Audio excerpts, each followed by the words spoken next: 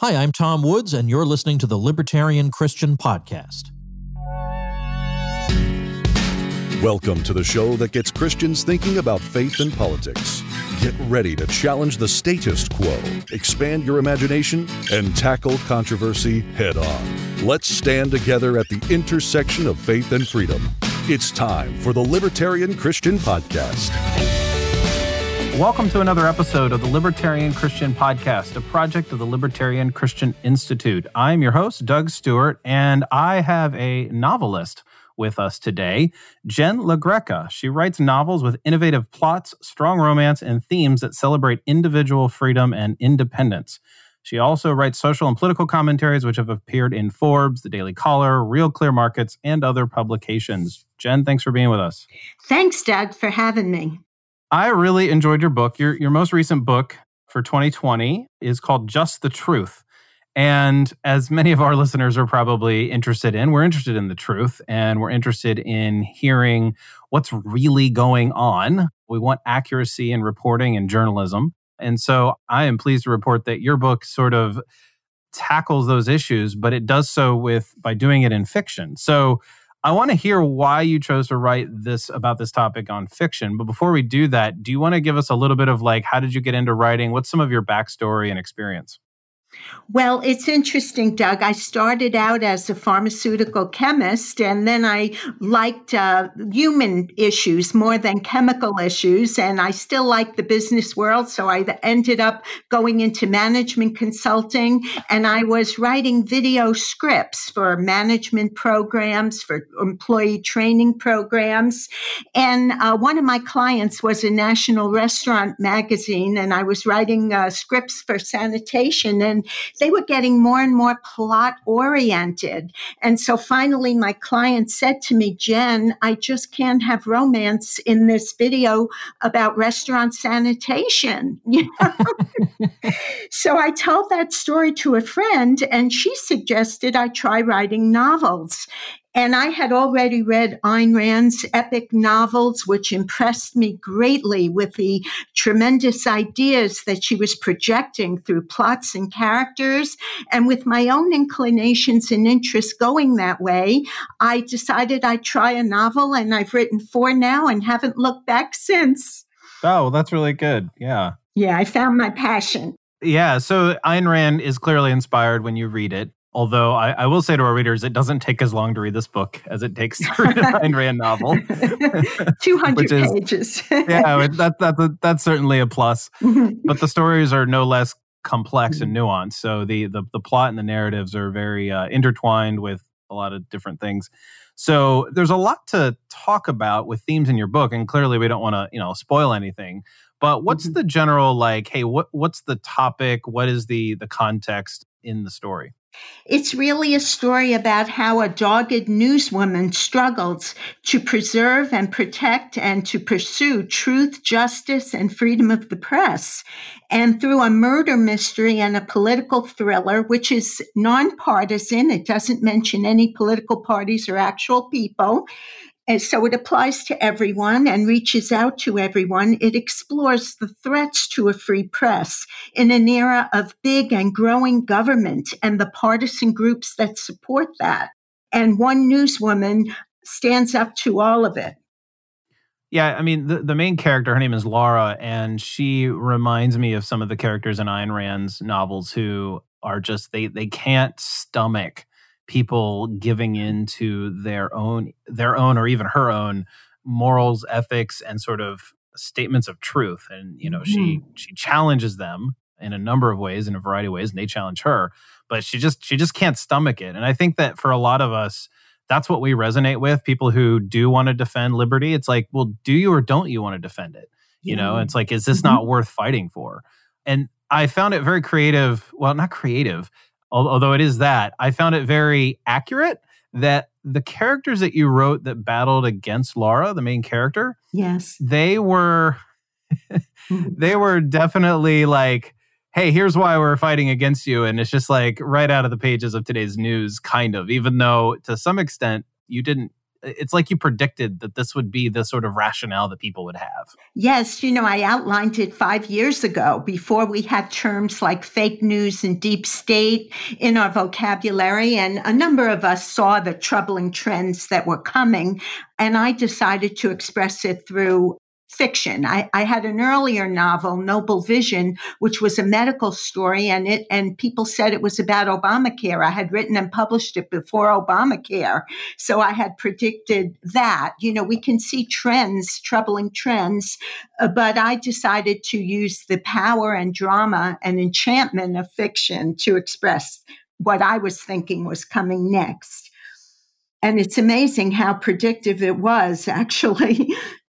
Yeah, I was shocked about every chapter or two. It's like, wait, I know you didn't write this in 2020 or even in 2019. Like, I'm sure you were wrapping things up, but like, this is too weird, especially since like some of the things that we're actually fighting in late 2020. So we're recording this in early September 2020. Like just recently, we're dealing with a national issue that you wrote the outlines of 5 years ago. Yes. And it's a very specific one. I won't spill it. If you want to, you can tell what that issue is. But it's like, wait, what? I don't know. I was just amazed at the predictive quality of it. And I don't know whether to be impressed or just really, really terrified. Well, I can say a little about it if you would let me. Oh, sure. Laura is the head of a national news network and a string of newspapers the company was started by her grandfather.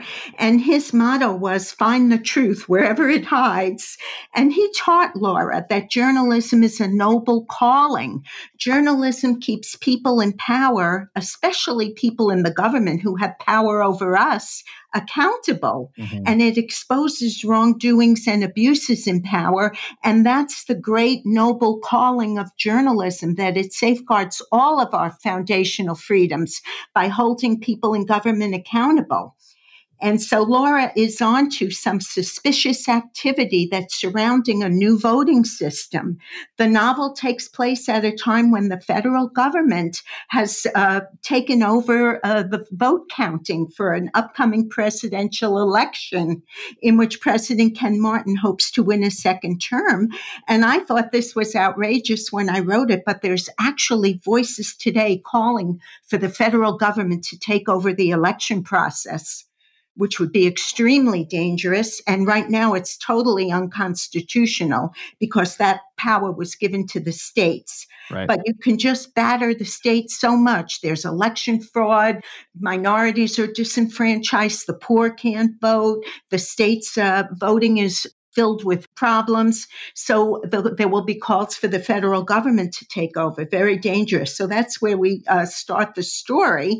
And then she has a source within the administration who's giving her information, and he's suddenly murdered, and everybody's saying it was a random street crime, but she doesn't think so.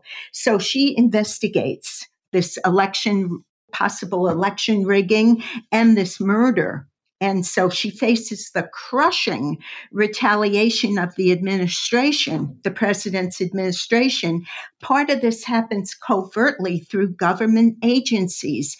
And we see how more tentacles of government reaching out into more areas harm the free press because they try to harm her family's various businesses that they run. For example, they have a sports team and they all of a sudden find that the sports stadium is out of compliance with an environmental regulation. So they want to shut down the sports stadium, and they have a football team that's playing there. So they're wreaking havoc with the family's businesses and putting pressure on the family to get Laura to discontinue her investigation. So is the family going to be pragmatic and take a short-term business advantage to help their businesses, or are they going to be long-range and principled and stick up for Laura? So that's a moral issue that runs through the family, and we see that playing out today. It's very scary how many major corporations are caving to political power.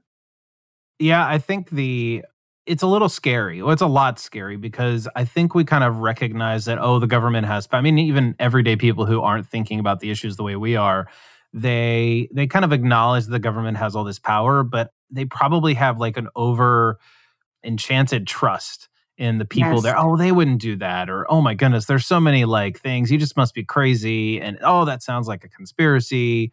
And it just, Yeah. people kind of write off the kinds of things. Now, clearly you're setting up this in a fictional context, but these kinds of things do happen. And, Yes. journalism is there to sort of unveil what's going on. And we see today how that's not really always happening.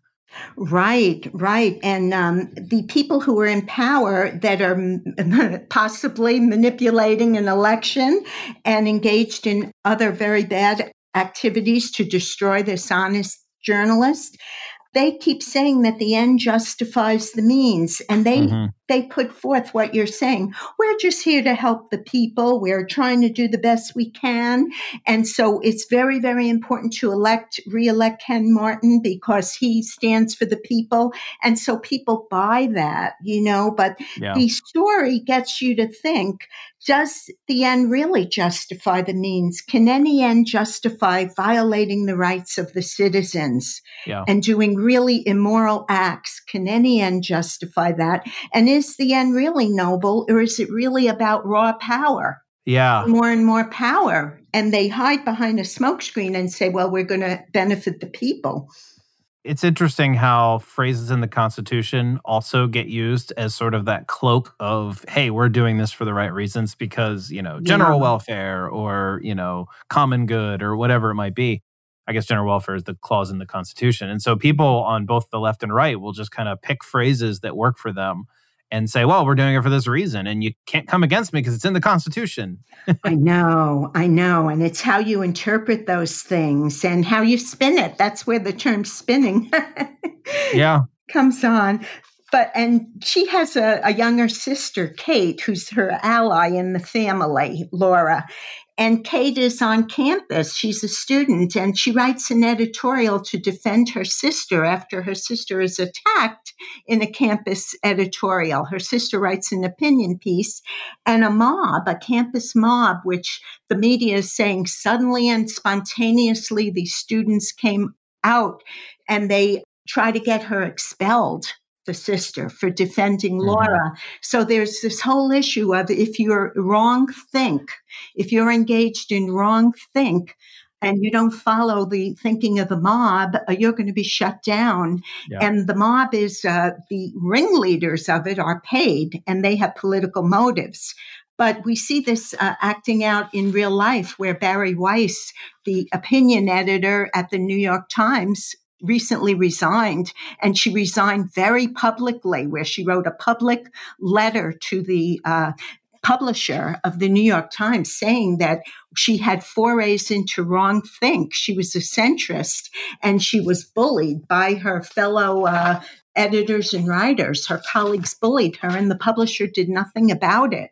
So she talks about how the New York Times is shutting down what she calls wrong think, and they're just catering to a very narrow audience. And she says Twitter is the new editor at the New York Times. Can you imagine? So we are actually seeing the suppression and destruction of a free press in America today. It's very scary.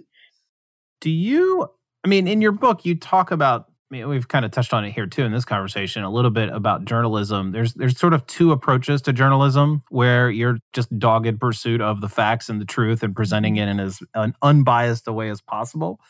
And then there's like the other extreme, which is like, human interest stuff where it's like, oh, hey, show them something, show the viewers what's, something nice.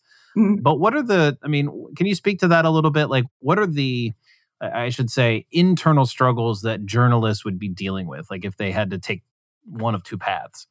Yeah, well, I think there's a difference between news stories and commentary, So a news story, you are supposed to present the facts, and you can cheat on that in many ways. You can selectively present facts that, as Barry Weiss said, the New York Times editor, the point of view is already preordained, it's predetermined. And the facts you choose fit into that already predetermined point of view. So that's not real journalism. Journalism is factual and covering all the facts. But then there is such a thing as having commentary, where you give an opinion. And I would say an opinion from the standpoint of protecting liberty is a very valuable opinion and commentary for a newspaper to have, But then there are other commentaries which support socialism and statism, but those should be marked as commentary, So I don't think you can separate. A good newspaper, I think, should have commentary. Yeah. Have you had any journalists comment to you on the accuracy or their thoughts on how you portray them? No, I haven't. But Barry Weiss is not the only one to resign or be driven out. Her boss was driven out a couple of weeks before because he published an op-ed by Tom Cotton, a Republican senator, and he lost his job at the New York Times for publishing that. And somebody at the Philadelphia Inquirer, I believe, also lost their job because they published an article that was titled "Buildings Matter Too." So no journalist has personally approached me, but my inspiration was actually Cheryl Atkinson.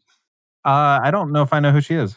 Okay, she wrote two books, one called Smeared, and the other called, I forget what the other one was called, but I have them. I was very carefully reading them very carefully. She used to work for CBS and was driven out because of her unfavorable coverage of Benghazi and Fast and Furious and other scandals of the Obama administration. And she was driven out of her job, and she's independent now. Her motto is nonpartisan and fiercely independent, and the truth above all else. She has a motto like that on her website. Yeah. Okay. So she was the inspiration. Yeah. Yeah, it is pretty sad that on the one hand, people are sort of justifying their ends by saying, well, we have a higher cause. Like we always kind of justify things by saying, well, we're going to limp along this way. We have to sacrifice a few small principles here because there's a bigger principle at stake, and that's, X, Y, or Z.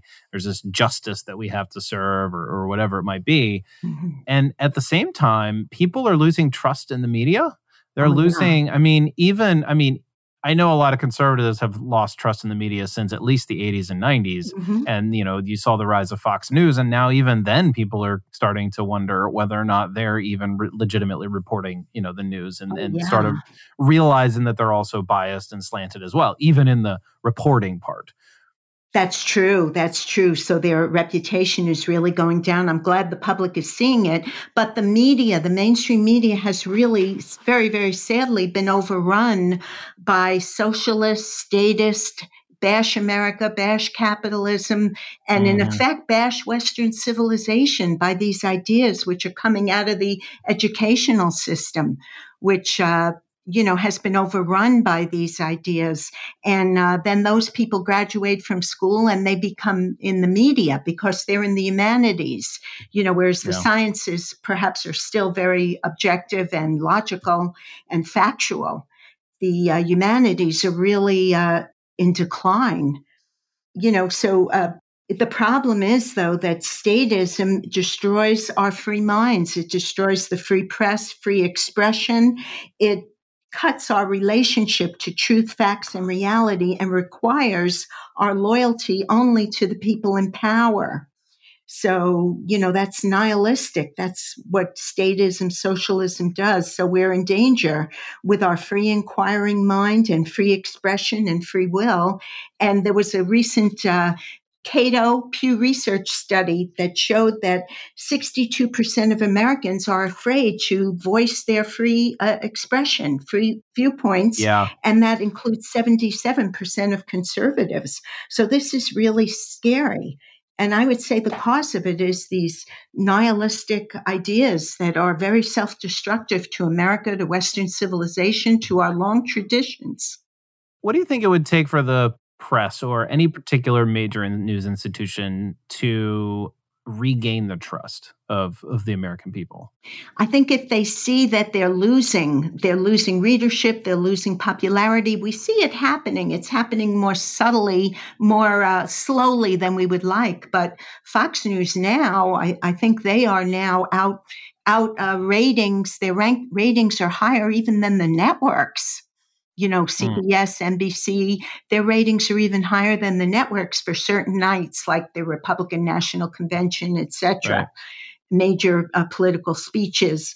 And so I think it's happening slowly. But yeah, I think it takes a big smackdown of anything and everything socialist in America. It's going to take a big smackdown by the public. Yeah. Well, they definitely need to reject it for sure. One of the ways that the public gets to speak is voting, and that is actually sort of a main topic of the book is the security of voting and the reliability. And that's been something in the news lately as to I the know. voting machines getting hacked. What's the U.S. Postal Service going to play? How are they going to play a role? What do you have to say about those things? Well, I think as government gets bigger, the corruption it has to fall into two major areas, and it always has, where there's a suppression of the press.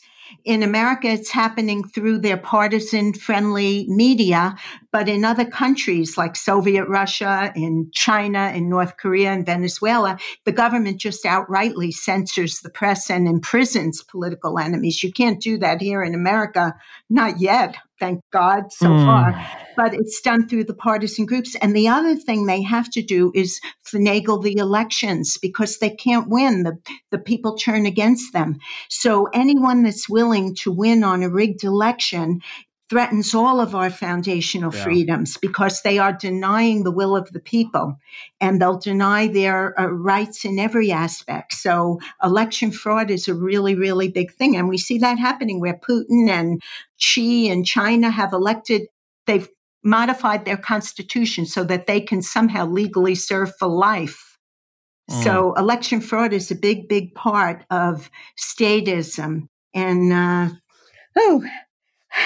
I'm getting myself scared now. Yeah, well, I was just about to Gee. say, I want to ask you what you're working on right now, but I kind of don't want to know, given your track record of predicting what's happening. Thank you. But I am working on, the power of fiction to portray and dramatize ideas. And it is so powerful, and it's been a big force storytelling throughout time, storytelling in general, whether it's fiction or nonfiction.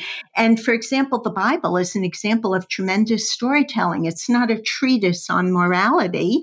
It's a collection of very compelling and unforgettable and very enduring stories. And I want to get into projecting the ideas of liberty through storytelling. And I'm going to be involved with plays, my play version of Just the Truth. I wrote that, and that's going to be produced here in 2021 in the spring. And I want to even do some classical plays that project liberty, like William Tell, the story of William Tell, Ibsen's Enemy of the People, and Sophocles' Antigone. And I think that should be brought to a high school audience with educational materials. And so I'm hoping to get involved with an effort like that because film is just out of reach. It takes, millions, tens of millions of dollars for a movie. And I did write a screenplay for Noble Vision, my first novel, but couldn't sell it anywhere, and Hollywood is so removed from our values and expressing our values and ideas, which are probably the values and ideas of at least half of America. And so we're underserved. So I'm hoping I can reach through community theater and high school theater, through plays, which can be very economical to produce. Yeah. Well, and also, for people who are younger, they're not just reading, they're performing. And Exactly. there is something really good about the ritual of performing something. And so there's a lot of, obviously there's going to be, observers to these plays and stuff, but imagine the people acting as Laura, the young lady who's going to act as Laura and just be part of that rehearsal and the whole production. So you're enlivening people who are embodying, even if only for pretend, but it's going to make an impact because they're embodying the kinds of characters that we need to see as those who are, committed to truth. And to give them the ideals of journalism. And they'll have a heroine that they could look toward. We need better journalists. So the answer to maybe the journalism we have and getting them back to being better is to really focus on the next generation of journalists coming in.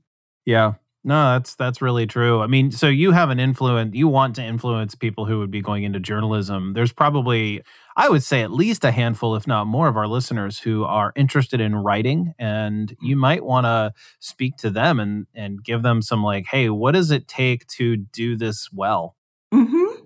Yeah, that would be great, because I would like to also encourage other people to write liberty-themed plays and works, so that we can influence the culture. Andrew Breitbart famously said politics is downstream of culture. And, ideas and philosophy are come first, and then we influence the politics. But the ideas and philosophy are really taking over the culture in a bad way. So we've got to get the culture back. And then maybe we can have more fundamental political change in a more fundamental way. So are you optimistic at all about the next decade? Yeah, I really am, because there are so many good people out there. I mean, America really is the place of the great middle class. And maybe that's why we've resisted communist and socialist influences for so long. Most of us, the vast majority, are not downtrodden, victimized, poor, indigent people that have been ripped off by an elite. We're basically the great middle class that capitalism nurtured and created, and we're living a very, very good life. And we're not subject as much to the call of communism to tear everything down.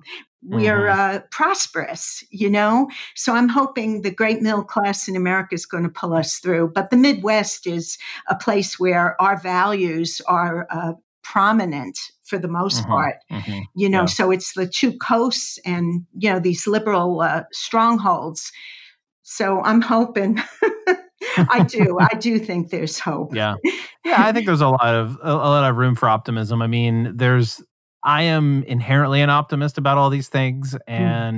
But at the same time, there are things that are like, whoa, and I even remember I was talking to a friend, this was probably about 7 or 8 years ago. And I had yet to read Atlas Shrugged. And he had read it and told me about it. And he's like, yeah, I listened to the audiobook, that was really good. And he told me which, because there's several audiobooks of it out there. And he told me which one. He's like, I really like the narrator. So I finally listened to it. And he told me at the time, he's like, I kind of thought some of the things that she said were a little like out there in terms of like what she thinks happens in the world and in politics. And then like a few years later, he told me, he's like, yeah, I guess she was a little bit right.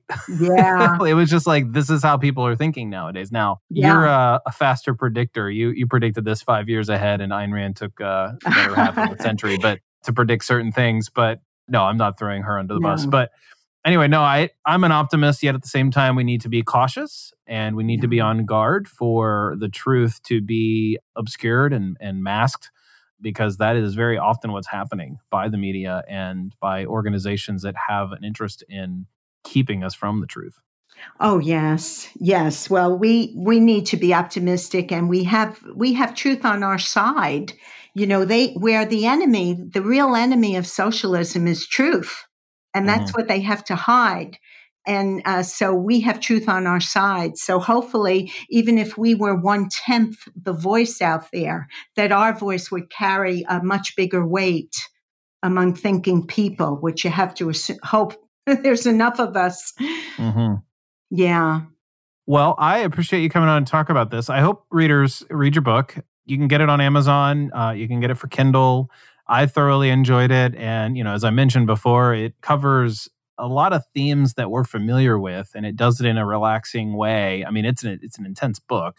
And I have to say, I loved how you, I want to say ended the book, but like how it climaxed and wrapped up. I was thoroughly enjoying every last minute of it. Cause you always wonder like, oh, this is really good. And you're 2/3 of the way through and you're like, how's this going to end? and I enjoyed it. Oh, if I surprised you, that makes me very happy. Yeah, no, that's good. That's exactly where you were. So I appreciate you coming on to talk about your book. I hope readers read it. And so thanks for joining us. Thanks so much. My pleasure. Thank you for listening to another episode of the Libertarian Christian Podcast. If you liked today's episode, we encourage you to rate us on Apple Podcasts to help expand our audience. If you want to reach out to us, email us at podcast@libertarianchristians.com. You can also reach us at LCI Official on Twitter. And of course, we are on Facebook and have an active group you are welcome to join. Thanks for listening, and we'll see you next time. The Libertarian Christian Podcast is a project of the Libertarian Christian Institute, a registered 501c3 nonprofit. If you'd like to find out more about LCI, visit us on the web at libertarianchristians.com. The voiceovers are by Matt Bellis and Catherine Williams. As of episode 115, our audio production is provided by Podsworth Media. Check them out at podsworth.com.